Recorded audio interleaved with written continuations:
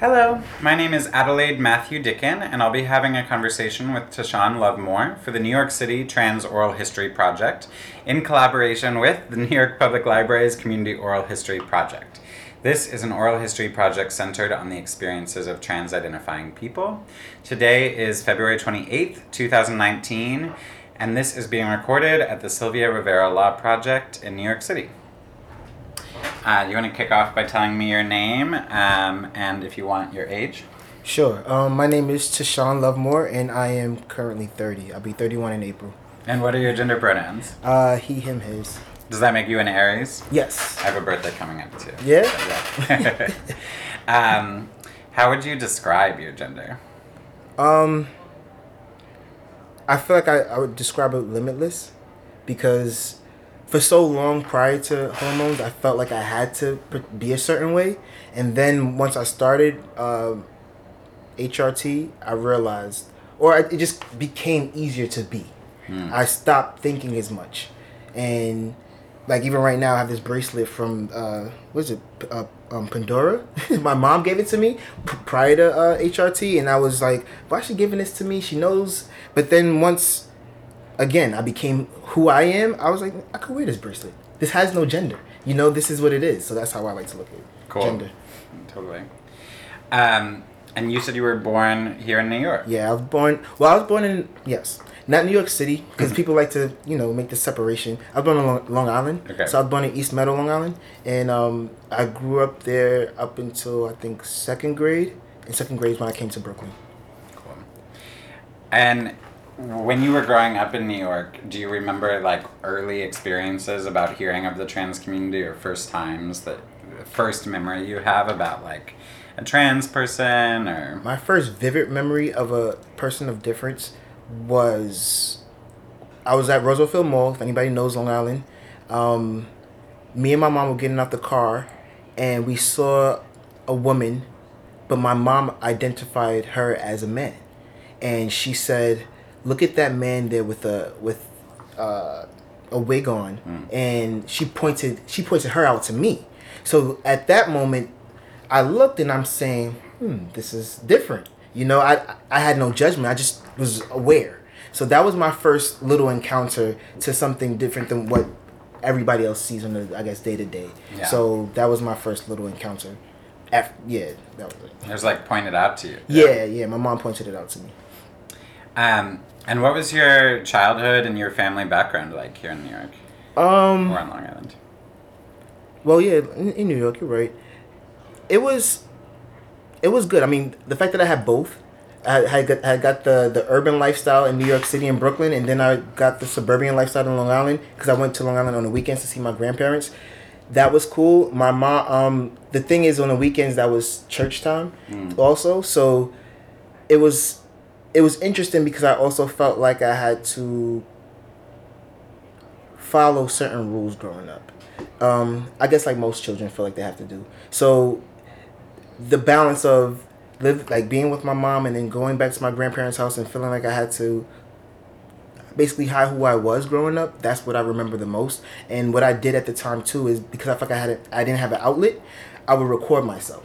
So I took a video, I took a whatever camera at the time, and I would record myself every day. Things that were going on in my life, that was like my therapy. And I was so afraid my mom would see my deepest emotions that I destroyed it. And I wish I never did that because I would have something to look back on, some type of documentary, kind of like this. And that's something I really wish I didn't do. But I destroyed it because I was afraid.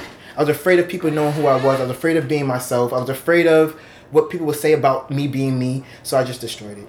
Wow. Yeah. Who gave you the camera? Where did you get it? Do you remember? It was my mom's camera. And that was my first time really being interested in film. I wanted my mom actually, she put me into a Kingsborough had a program for children on the weekends. So my brother, he did gymnastics and I did a film class. So it was a combination of my mom buying that camera for herself and then me also playing with it on the side. And how young were you when you started doing that? I had to be maybe 11. 'Cause I know I recorded my uncle's wedding for him in when my first time going to Europe, my uncle played basketball overseas, so he got married over there, and I recorded his wedding for him. So that was me playing around with film at that time too. Wow. Yeah. Yeah, that's amazing. Like right as you're growing up, that you were like turning to that already, and it's still a big part of your life to use media. And yeah, I was gonna ask too, like, what's your like relationship with your family like now? Or do you feel like there's a way that some of those early like lessons and the rules that you were talking about that you have a relationship with now as an adult? My family now, a little bit about the background. I feel like I didn't really dive deep. Sure. My mother's side is Jamaican. My father's side is American. So I have the combination. And my mother's side, again, very religious, so very strict as far as like, you know, how you're supposed to be. I remember wanting to mow the lawn with my grandfather, and he would tell me, you know, little girls don't do that. Or me whistling around the house, and he would tell me, you know, that's not what girls do. And feeling like I don't care about those rules. I want to try it. Let me still do it. But then I have my father, who is very supportive. He was very supportive growing up. I don't know if secretly he had issues with things that I was doing, but he always showed me a lot of love and always told me. I was 13. My dad told me to explore my body. Wow. Most people don't get that from their parents. Okay. My dad said, you know, you should know your body before anybody else touches your body. And I think that that's very important, because if you have those type of conversations, it eliminates a lot of, like, kids are curious. So it eliminates a lot of things when you have those moments when you say, okay, let me get to know me. And my dad was instilling that for me from very young. I just wasn't listening. He would tell me, it made me uncomfortable. I didn't know how to navigate with that. So that's how we that was one aspect. My mom, on the other hand, she had a hard time with me being who I am. Even one time, I think my grandmother called her, and she just, the way she took it was like, you know, yeah, this is what I'm going through. And at that time, it did hurt. You know, even in the beginning too, my dad, like I said, I have an open book with him, but he kind of betrayed my trust. So when I did tell him, you know, at the time I didn't have the language, when I did tell him, you know, I like women, he's like, you know, tell your mom when you're ready. And I was like, okay. He's like, but you have to tell her. He went ahead and told her anyway. And talking to other parents, they say, you know, that's things parents do, but he didn't live with me. So you put me in a situation where now home is very uncomfortable, and I didn't know why.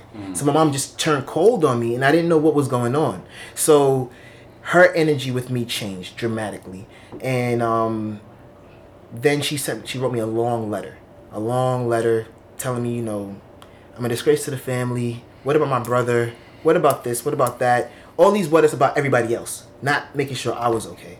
And at the time, again, I was very angry. I carried that letter with me everywhere to show people, like, look what my mom said to me. Can you believe this? Like, can you? And the older I got and, you know, discovering myself, I believe now the universe told me to release that, because one day I couldn't find it.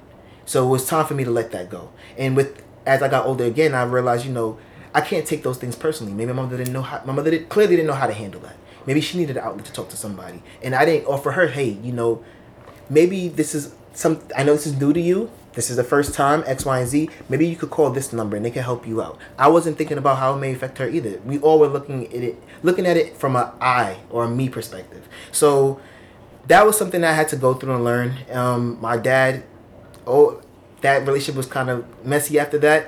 And then when it came to me being me, because when it comes to using the word trans before anything else, it's kind of difficult for me. So I like to say, you know, I'm just a man, and because I know that I'm black first, and people see that first before they see anything else, and or even feeding into the idea of you don't look trans, because I don't like that either, because what does that mean? What is a look?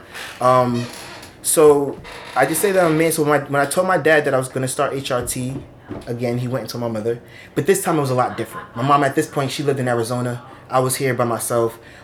She sent me a card, but this card was filled with love. So I could tell that there was a lot of change there. So now the relationship between me and my mama is a lot better. She was the one who helped me during my top surgery, like with everything, you know, wrapping me up, unwrapping me if I needed anything. Our relationship got a lot better, and I'm very grateful for that, because a lot of times we think that if it starts off negative, it's going to end negatively, and we don't really give our parents time to grow and change as well with us, because even if I knew years before, she's just not finding out about this Tashan person now.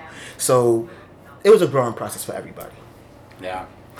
Wow, I really empathize with a lot of that from my own experience. And I feel like I said a lot. Yeah, totally. I guess I'm thinking just about how, like, you just shared so much about your family, but how that was all panning out for you while you were just living through that growing up, like here in New York. Like, what were your friends in school and like other social spaces that you were in? Like, yeah. Actually, a cis het friend of mine, again, didn't have the language at that Totally. time, but she introduced me to the door. That was my first time of a space that I felt like was inclusive of everybody, and I think I was probably like 16 at the time. Navigating who I was at school was a little bit easier, and also I would do things like steal my brother's shirts and then change, and I did a lot of that type of thing. My mom didn't know about it, but I did a lot of that in the beginning. My brother didn't know I was taking his clothes either. It was just kind of like things that I think that he didn't really notice that might be missing, until I was making a little bit of money to buy my own stuff. Yeah. But my friends at the time, a lot of the female friends were friends who I was actually having relationships with that other people didn't know. So it's kind of like everybody. It was kind of like a secret. Only what me and that friend knew. So a lot of my female friends that people just saw as my best friend were people that I was being intimate with. So navigating through that was very interesting too, because they wanted to still have boyfriends, and it then made me feel like I wasn't adequate enough. And it could be very damaging too, because I was dealing with women who didn't identify with the lesbian word, and again, I didn't either. So it was comfortable with me dealing and dating with cis het women, but then it was uncomfortable. So it was weird navigating through that space in high school, because I kind of felt like I was temporary, a place filler. Yeah, that's exactly how I felt. And was there a moment, I mean, I know the door a little bit now as an adult, but like, was there a moment that you did feel like, instead of those relationships of just like, we're two people who love each other or figuring this out together, where you were like, I'm entering into queer community now or into trans community, or did that happen like later? That happened for me a lot later, around the time where I met my business partner, sir. Around like, I want to say I was 21, maybe they get 2021, when I started going to Bklyn Boihood events. And that was my like real, like when I really got, I mean, I used to go to something called the lab in Brooklyn, but I felt like it was very binary. So even in those spaces, I still didn't feel like I fit in really, because I felt like all right, now this is when you learn about gender and performances, because now I felt like I had to act a certain way and be a certain way in those spaces. Okay. So Bklyn Boihood, though, was a completely different vibe. It was like you can just be you. And people from all over were coming to Bklyn Boihood events. People from Canada, people from Europe heard about it. I'm like, wow. So I felt like, okay, so it's not a lot more people who don't fit in this binary of how you are supposed to act. And this is way more comfortable for me. So that was, around like 2011. 2010, 2011 is when I started exploring more queer spaces. Mm-hmm. Do you want to share a little bit about each of those three spaces that you named, just for like the record and as part of your story, like the door and how you found it, the lab, and Bklyn Boihood, what they are and how you found them? The door, again, I didn't go that many times, but from what I do remember, it's a space where it's very inclusive of all people. They provide different services. Whether you need to speak to somebody, I know they provide counseling for people. I know they have like programs for like after school, because we went after school. And I know they provide like transportation and things like that. And when I was at the lab was something that happened on Friday nights in Brooklyn on Fulton Street. And it was predominantly for lesbians that Friday night. I think they did other things on Sundays for gay men. But it was the population was predominantly Black and Hispanic. It was really cool, like hip hop music and things like that. And you had like the rap Messiah. She used to be out there all the time. And that's how I first found out about her. And Bklyn Boihood was a collective that, I don't remember when it started. I know they did calendars. I was part of the calendar of representation of different mass-centered folks, which was really cool because, again, you get to see a spectrum. And they host different events, parties, or they did bowling. They did everything to kind of make you feel like this is home and this is a safe space. I mean, all those spaces, well, especially the door had the safe space policy too. The lab got a little crazy back in the day. Like a lot of fights used to happen at the lab. So it's a part of the reason why I think my mom probably didn't want me to go. Or I don't even think she knew that's where I was going. I think I probably told her I was going someplace else, and then I was going to these lesbian parties to feel like I had something to go to. Because also, now that I'm thinking about it, they did have folks of trans experience there too, and that was another moment of, they're trans men. I never they have different houses. That we get into the house aspect of things. I'm like, I had a friend who was in the house of Balenciaga, and she identifies so she had friends who were trans men or men of trans experience, and I'm like, hey, this is different. I didn't know too much about it yet, but I still was kind of curious, but scared at the same time because I'm worried about my family. But those are the three spaces that I first navigated in the beginning of Brooklyn, and the center. The center I went to a few group meetings, and that's in the city on West 13th Street. I went to a few meetings with one of my friends that was centered around folks of masculine centered folks, and that was pretty cool. Yeah, thanks for sharing about each of those.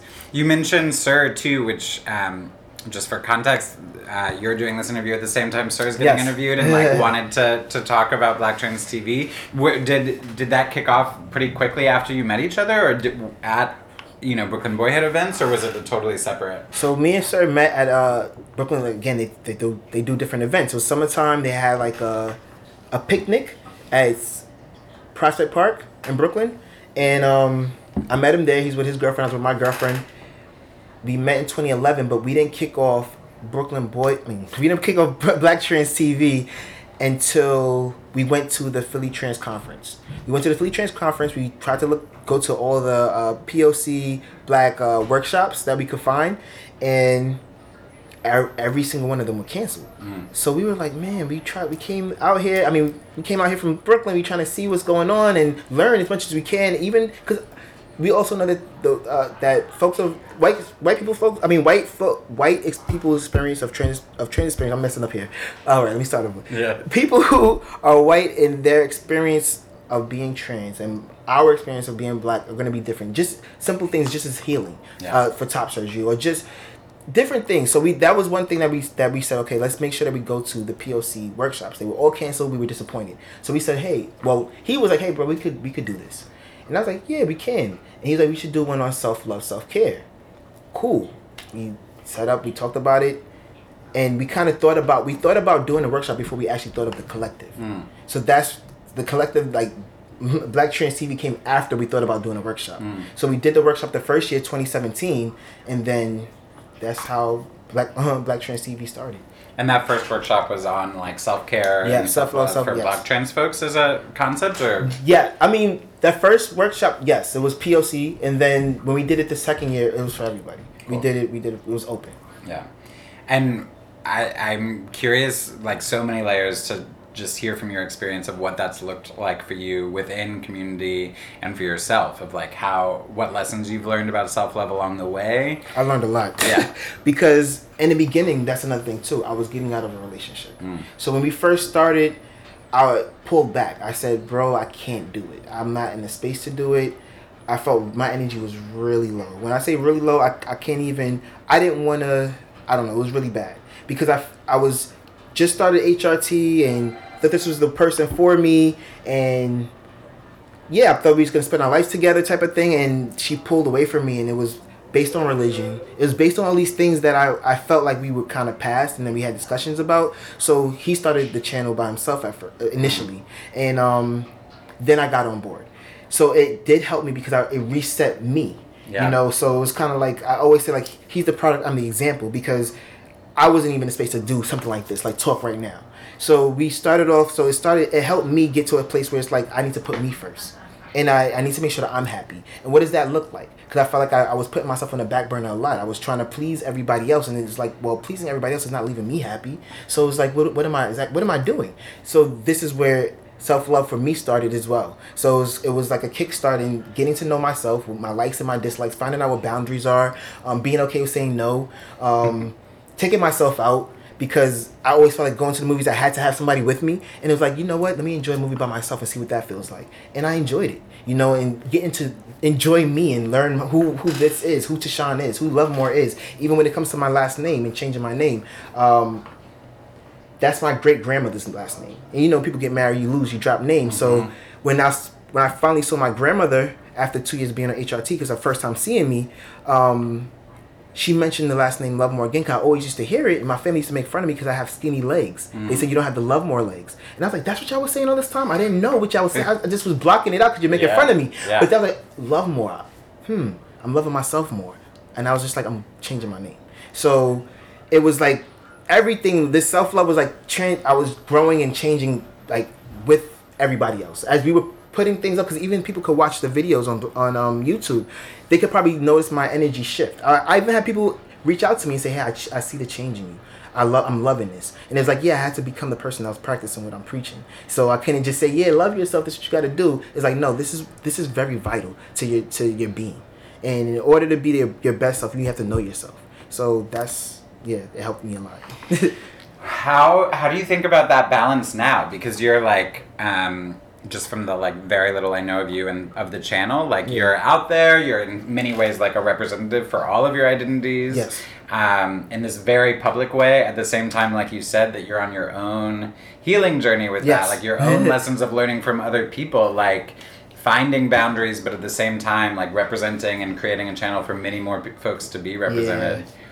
Just how are you thinking about those, like finding balance with that? Yeah, self-love, community love, like how those things. Well, I'm learning because I'm a giving person.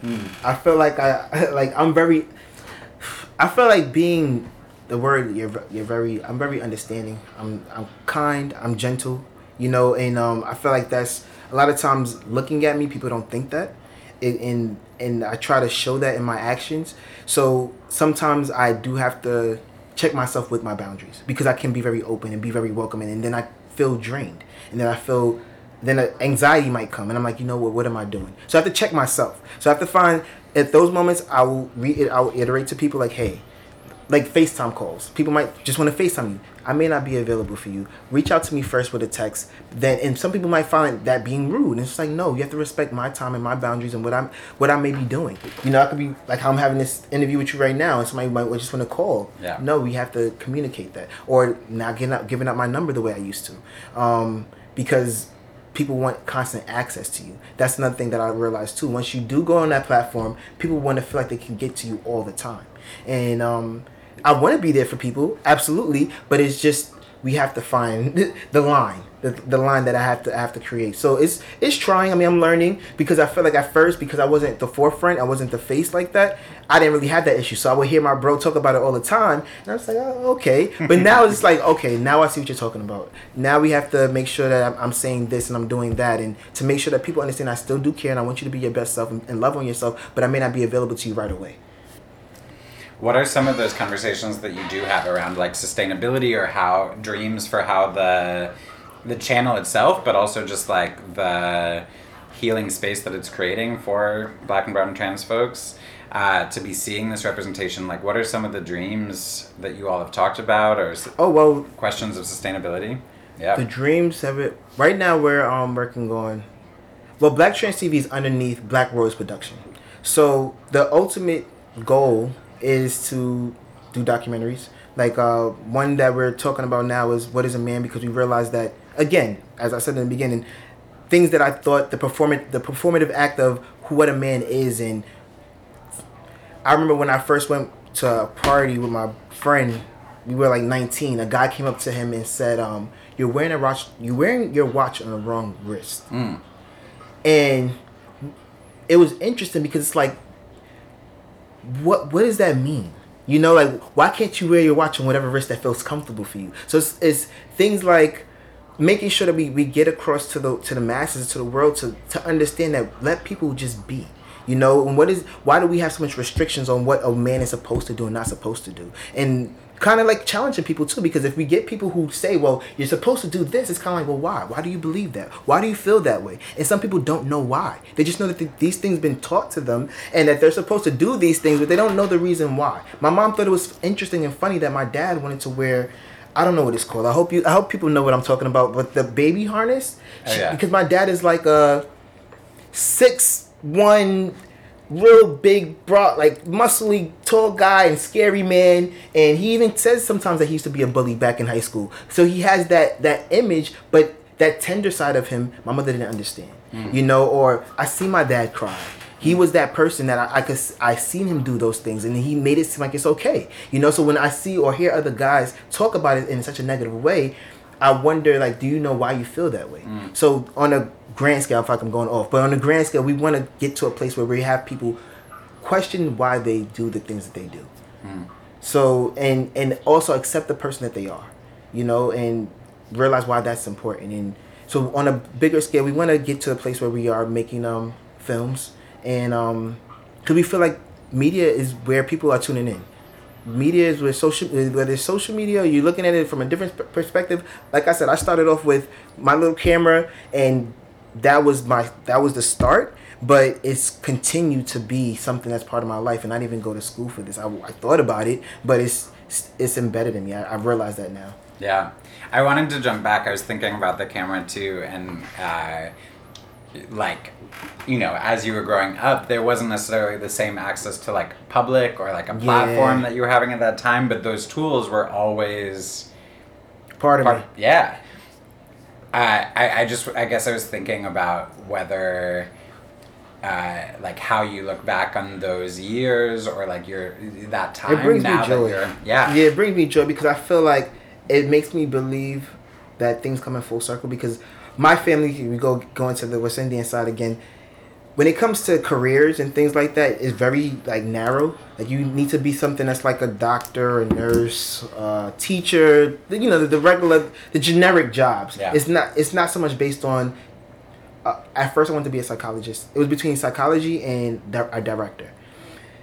When I finally came to my family and told them I'm thinking about being a teacher, they gave me hugs. You know, that was the response. So it's kind of like, but it's interesting now they see what I'm doing, and it's like, I'm so happy, I'm so pleased. It's like, this is what I wanted to do from before, but you weren't as supportive before because it wasn't something that you saw. And that's something that, again, I had to learn too. People can't see your dreams. That it's not for them to see. It's for you. It's your dream, and they may not live, and that's okay. We have to be okay with that. They may not support it, and that's fine. You want the support, it's nice, but you may not get it, and you have to be okay with that as well. Are there other either groups or people in the media that you look to, or movements that you look to, like as BlackTransTV or your work, just as you being part of them, or like the change that you want to see, or other people that you look to as inspirations? Well, Bklyn Boihood, because that was the base for me. Yeah. Then I have Complex, Black Boy Complex, Joe. Joe, it's just Joe by themselves, and they use the pronouns fam and bro. And Joe's doing a lot. I love what Joe is doing.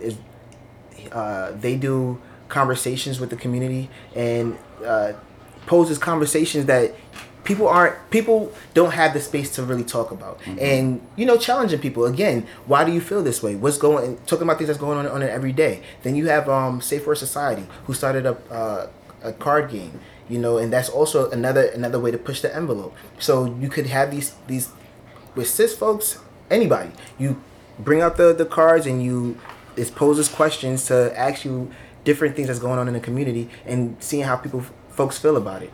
Who else is doing some? There's a lot of people doing great work. I feel like I'm drawing a blank right now, but there are a lot of people that we do collaborate with, like a lot of folks. But I mean, shout out to everybody who's doing something great for the community, because the more that we do, the more that we say, the more that we're visible. Because I feel like from the outside it's about erasing us, and it's just like the more that we come together and we lift each other up, the harder it will be to erase anything.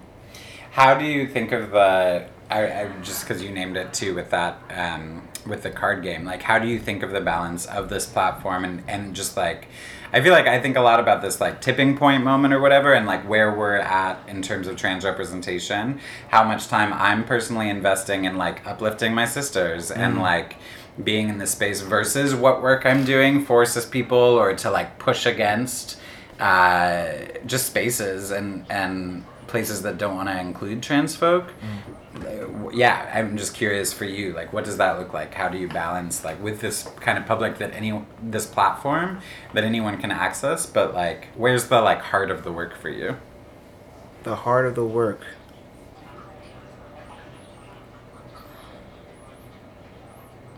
I want to say what I feel like is the hardest part, or the heart of the work, like where we really trying to, because what we want to do is bridge gaps.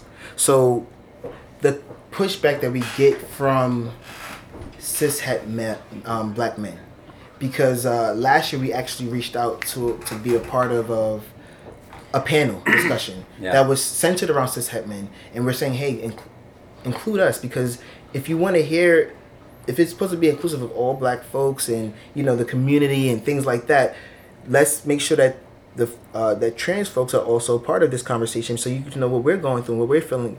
But we realize there's a lot of pushback in that realm, and we're trying to, because if you, it's this thing where it's kind of like, you know, the Black Lives Matter, but then it's kind of like certain Black Lives Matter, not all Black Lives Matter, and that's where we're trying to get to the point where it's just like, you know, we're here, and I feel like that's the hardest part, because even like talking to my own family, I might have folks who understand and who are trying to learn, and it's teachable moments, but then I also come across folks where it's kind of like, you're the exception, and it's just like, no, I'm not the exception. You're gonna accept me and everybody else, you know, and it's not just because I'm your cousin, not just because I'm your nephew, not just because of that, those things. Understand that there are other people living their lives, and they're living through this experience, and we need to make sure that this is a safe space for everybody. And how can we do this? And talking about bathroom, just having these conversations with people on the regular, because if we don't have these conversations, now I'm realizing, because before I would sit and be quiet and just listen, because then I would take this information and say, okay, this is what people are saying. But now it went from, this is what people are saying, and this is what I'm saying back to you. So okay, so that's where I feel like the heart of the work is. That's to me the area where we're trying the best to bridge that gap.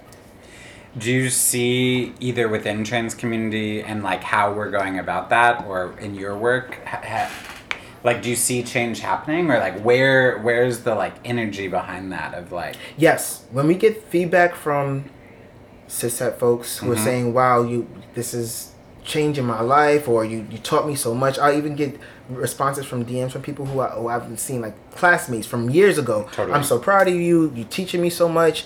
The platform, like utilizing YouTube, it's great because you get people from all over. So it's you might get some negative kickback, and that's fine, but it's the people who are learning and getting something from it. I have my aunt who reaches out to me, and she says, "Baby, I love what you're doing. I watch all your videos, and I'm learning so much because I didn't know.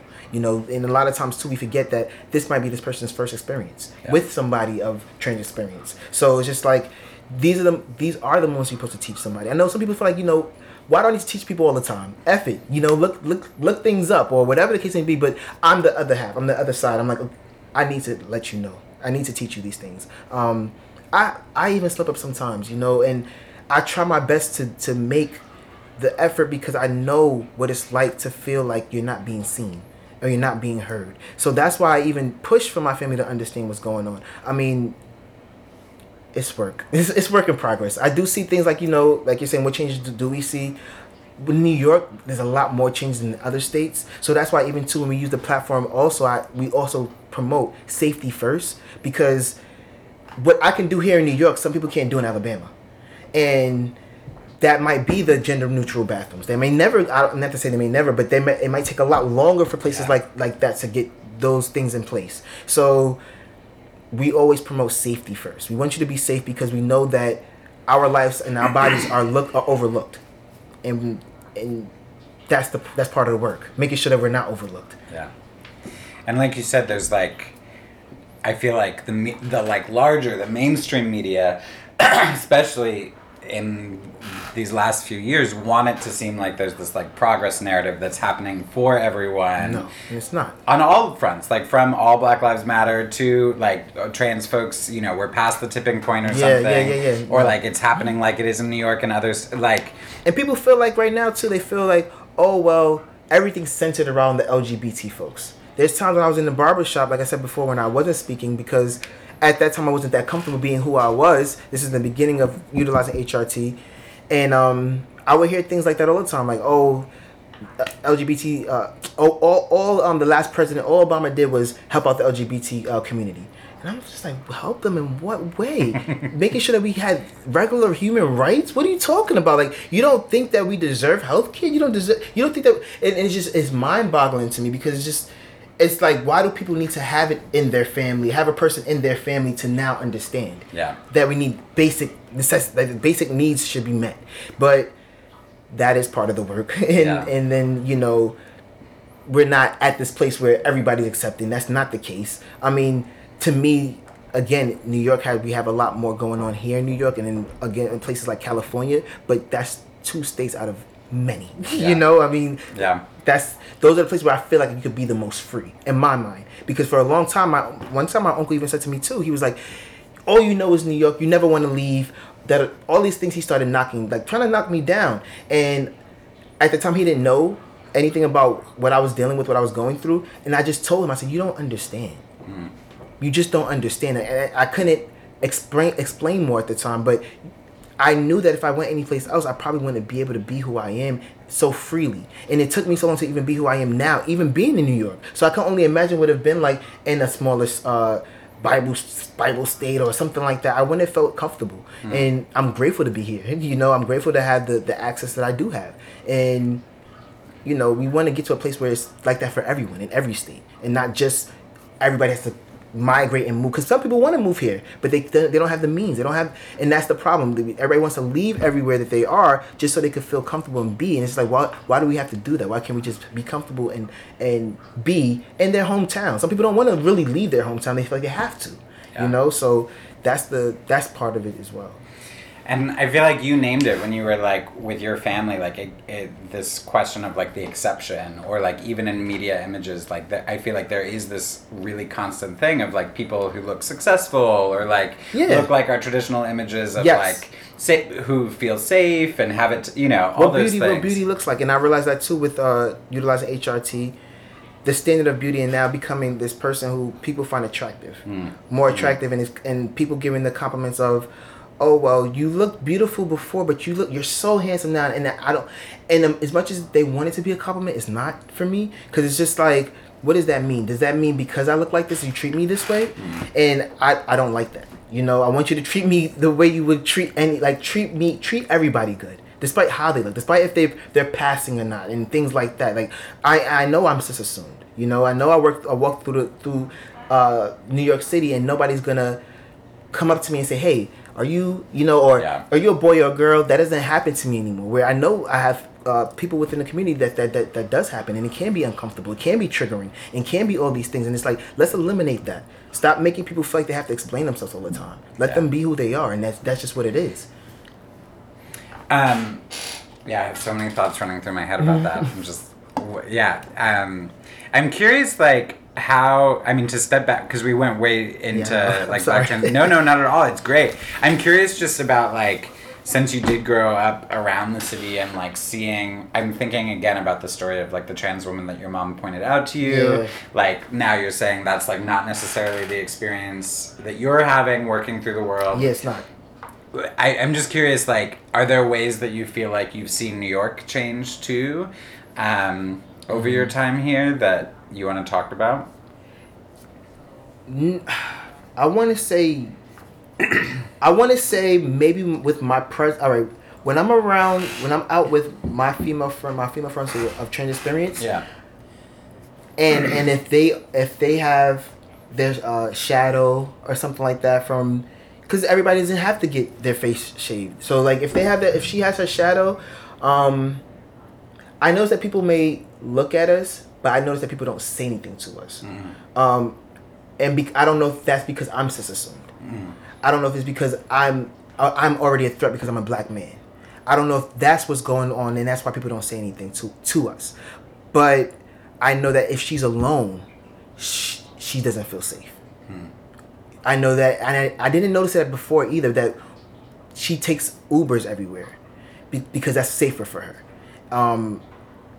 So taking a train and things like that with me is she feels safer doing so than when she's by herself. And she's also been attacked on a train before, and it makes me feel like I feel bad that I have to be around all the time. Yeah. Or constantly asking her when you get in, reach out to me, let me know that you're home safe now. And this will go for any of my female friends of train experience, because I want to make sure that they're safe, because their lives are way more at risk than mine, and I know that. And I'm aware of that privilege, and even if, and that's again for somebody who may not fit in the binary, because I know that too, when she is done up or dolled up or things like that, it's not the same response, so I do see that there's a difference when I'm with her and when she's alone, and I do see there's a difference when she's done up with makeup and things and when she's not. So I don't know, maybe New York is changing, but then it's like, no, it's not. It just depends on the lens of that day. Yeah, we're talking about people moving here and that just like how it is in other states, but it's like communities constantly in crisis here. Yeah. The violence is intense. What are some of the hardest things that you've experienced about living in New York, or when you think about your life here? I know for me in the beginning, one thing that was really, really hard for me, I was taking a course at BMCC. I keep saying BMCC at Kingsborough. I was taking a course at Kingsborough, and a culinary course.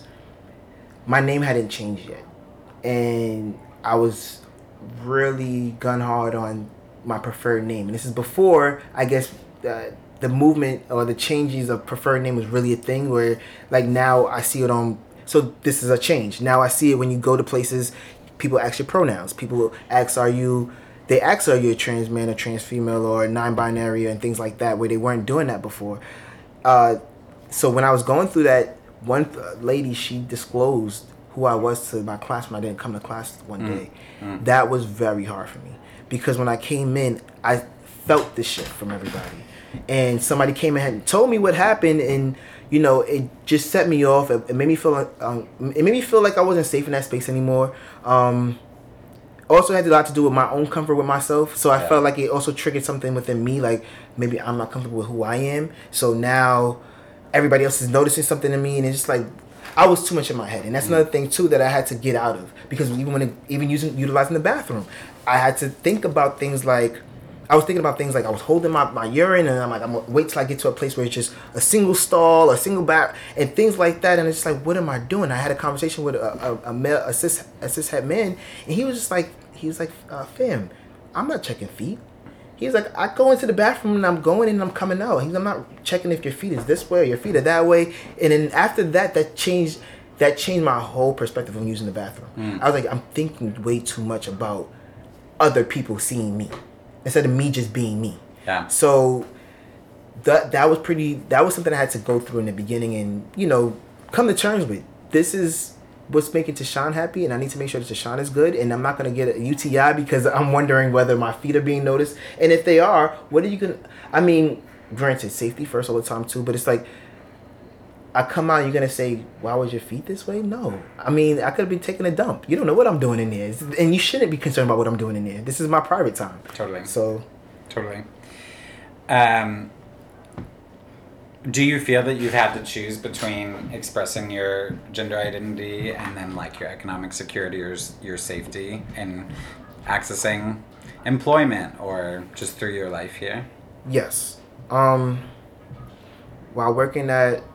Is it okay I name these places? So, yeah. Oh, okay. I think so. It's your comfort, of course. Oh, okay. But, yeah. Well, yeah. While working at MSK-CC, Memorial Sloan Kettering Cancer Center, which is nothing bad about that place, but when I worked, I was doing service work, so I had to change into uniforms and going into the locker. And I would think about things like, if anybody noticed anything different about me, then that could jeopardize my job. Yeah. Or waiting to even obtain a job because my name wasn't changed or my gender marker wasn't changed and things like that, and being concerned about making those shifts or changes at a job. And another job I was going through, my name being my previous name, which is Tashana, changing it to Tashan, just drop the A at the end, and how that would be for me in that space, and how people would be receptive to me. But because at that time, Caitlyn Jenner was just was on the forefront of the news, Yeah. people were coming up to me and saying, "You're so brave, and you're so this, and you're so that." So the response was different than what I thought it was going to be. Again, another moment of being in my own thoughts. So the response was a lot different than I thought. Some people may not have come to me at all, and some people wouldn't talk to me at all. But I'm a big person on why would I want that person in my life and begin with. So to begin with, so it's like, okay, it's good that you didn't come talk to me, because I don't want you to come and be around me if that's not authentic. So I only want authentic people around me. So if you're not going to come to me because you know my experience, great. We don't need to be in each other's spaces. Yeah, you've been able to like figure out boundaries or like Yes. a self-centering of like, I'm gonna move past and through that experience. Yeah, I'm gonna move. Yeah, exactly. I'm gonna move past through that experience because ultimately, I needed to make sure whether it was going through it or not. Because even going to spaces like going to Social Security office before and trying to change those things. I know people get kind of antsy about that. I'm a true believer that, I'm a true believer now that if you go into things with a positive mindset, and I know for some people it's kind of like that's bullshit, and I don't want them to feel that way. I don't want them to feel like this is BS, because it's really true. It's almost like the placebo effect. And if you know about that, then you know that this is real. And it's if you do change your mind about things will around you will change. And when I went from thinking like, people gonna notice this, people gonna notice that, to I'm okay, I'm just being, and I'm just gonna get this done, the energy from the person that was on the other end was just as light. And even if they may not have agreed, because I just recently went to the Social Security office just now to change, because I changed my name twice. Yeah. So when I went recently, she addressed me as sir. When I gave her the paperwork, and I guess she probably pieced things together, the search didn't continue, but she wasn't nasty either. So it's about how you perceive things, because somebody else could be like, she stopped calling me sir. Oh man. But it was just like, you know what? She wasn't rude. You did your job. You did what you're supposed to do for me, and that's that. Yeah. Don't take everything. Again, I don't want to take things too personally. That's fine. That's fine. Are there specific like tools or like rituals that you have for yourself to like check in and be like, what's happening for me in this moment right now versus like, because it is intense, like when we feel those vibes, when we get misgendered, like, yes, the misgendering. In the beginning, the misgendering was very hard. Yeah. Very hard, because I felt like you weren't seeing me, and it would get me angry. And I was quick to correct somebody. Yeah. No, it's he. No, it's Tashan. Don't mess up with my name. I got very angry. But then again, when I became more of myself. If I heard she, I wouldn't. You're not talking to me. There's no way you're addressing me. You can't be. I recently went to a friend of mine's birthday party, and somebody else's mom said she looks familiar. How can you say she looks familiar? I never met your mom. That means somebody else told you something. And those moments, those are very uncomfortable for me, because I feel like what was the point of disclosing that to somebody? And I feel like disclosure is something that needs to be talked about a lot too, because people feel like it's their right, it's their duty to disclose my experience. Why? Are you going around and saying everything about me? Or are you just telling them that part? Because I'm a multi-layered person. Yeah. So are you mentioning that I did a culinary course? Are you mentioning what school I went to? Are you mentioning that I'm a brother? Are you mentioning that I'm a uncle? Are you mentioning all these other things about me? Or are you just telling them that part? And if you are, why is that important? And those are the conversations that I have with people. Because even my mom, I was like, people do things where they disclose for no reason. You'll say, oh, John, the gay one. Why? That's not. Just say John. Why do we need to add that? And those are the conversations. Like it upsets me, but it's kind of like this is why I have these conversations. This is why the platform is there, because I feel like people don't even realize that they do it. Because when I mentioned it to my mom, she's like, you know what? That's true. And it's like, yeah, why do people do that? I don't walk up and say, oh yeah, my mom Martine, the straight one. We don't ever do that. Yeah. We don't ever do that. So it's just kind of like we need to understand that these, like you are targeting people, you are making them feel uncomfortable, and this is what needs to stop. Yeah. Do you see that happening like within trans community or like within people? Community. Yeah. Because there's work that needs to be done within the community too. Yeah. Even with I've encountered it with lesbians, sometimes some gay men, where they don't see us, they don't see me, and having that conversation. And I think that the work, it can happen, it will happen, because when we start having the conversations where we, like even recently, we will say things like, how can you look at me and say that, oh, I don't get it, this is wrong, this is this is that, this is what we experienced. This is what you experienced from the outside. Totally. And then when you break it down even more to like somebody of masculine centered person, you're already going against the binary. Do you understand that?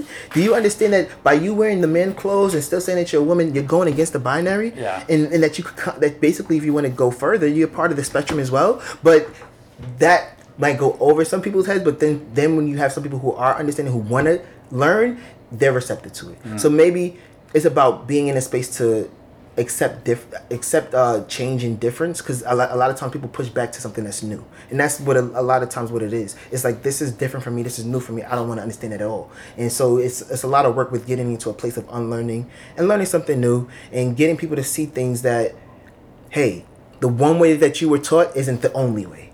And it's work within the community and outside the community. I wish we had a lot more time, because there's more I want to go into, and I feel like we just ran through a bunch of parts of your life, which is awesome. I think I'm thinking about it in the sense of like you said, that document that you started to make for yourself early in your life. The amazing thing about this project is like, you could come back, we could keep doing interviews with each other, with friends, every couple of years, however. Because things change. Exactly. And that's why, another thing, I'm starting to cut you up, and I know we're almost done. The reason why I transition, why I get funny with that word too, because we're forever transitioning. Like, that's life, and it's not specific to just folks within the community of trans experience. Like, my mom is not the same person she was when she was 20 years old. You aren't the same person that you were when you were 15 or whatever age. We're constantly going through some sort of transformation. That's the life journey. So I need people to understand that as well.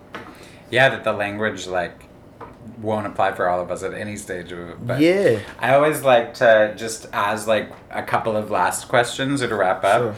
Sure. You started especially at the end to tell me about a few places that you didn't feel seen, and I always like to, is there a time or a story that you want to tell about when you did feel seen?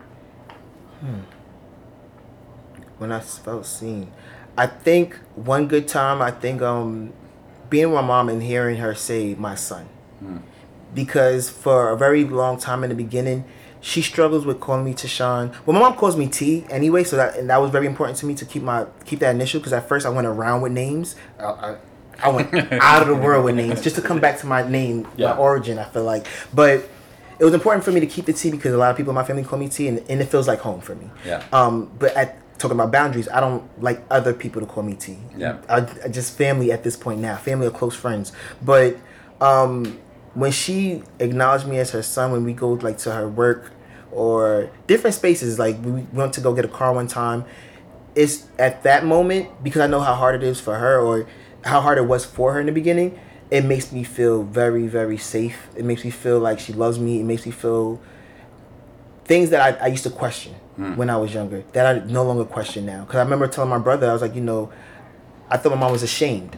I thought she didn't want me to be around. She never used to have pictures up of me at her work. Wow. Whereas now things are shifted, So I do see the difference, and it does make me feel like, you see me for who I am, and you accept me for who I am, and that feels good, because I thought that we would never get there. If you wanted people to hear one thing from you as part of this interview, what would it be? I start things. I have a tattoo on my hand that says I am.